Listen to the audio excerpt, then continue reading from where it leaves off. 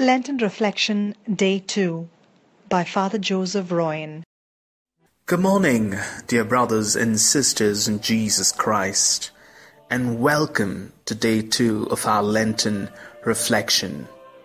The readings today, especially in today's first reading from the book of Deuteronomy, Moses invites the people of Israel to make a choice.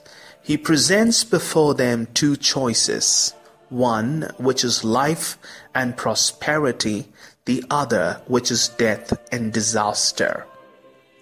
The Gospel, on the contrary, presents to us another choice. Jesus invites his disciples and he says to them, "If you wish to be my disciple, you must deny yourselves, take up your cross and follow me."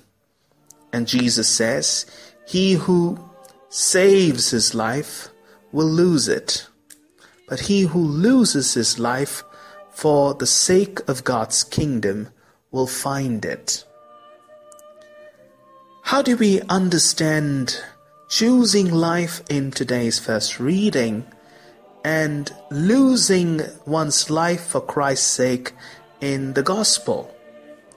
Well, both mean the same. What Moses is trying to tell us is that in choosing life, you're choosing to love the Lord, to obey his command, to cling to him. And that's exactly what Jesus intends. Losing one's life means choosing to walk in the footsteps of our Lord Jesus, who came not to live, but to die. And in dying, we find life in abundance. And Jesus uses the imagery of a grain of wheat, where the Lord says, unless the grain of wheat falls to the earth, it cannot bear much fruit. The life that Moses talks about and the life that Jesus talks about is abundant life. An abundant life is found in God alone, for which Jesus says we are constantly invited to die to ourselves, to die to our selfishness, to die to our pride, to die to our self-centeredness, our jealousy, our greed, our lust. The season of Lent gives you a beautiful opportunity to look into our lives and ask ourselves, what is it that the Lord is asking me today to die to, so that we may find life in abundance? Let us pray. Dear Lord Jesus, give us the grace to deny ourselves, to take up our cross daily and follow you. And in losing our lives for the sake of God's kingdom, may we inherit eternal life. Amen.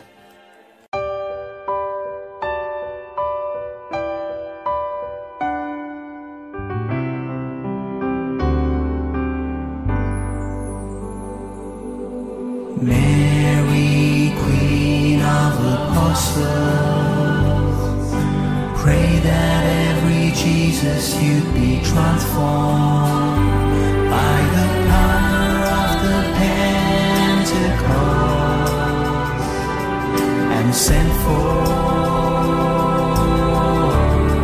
to be true missionary disciples of your Son Jesus.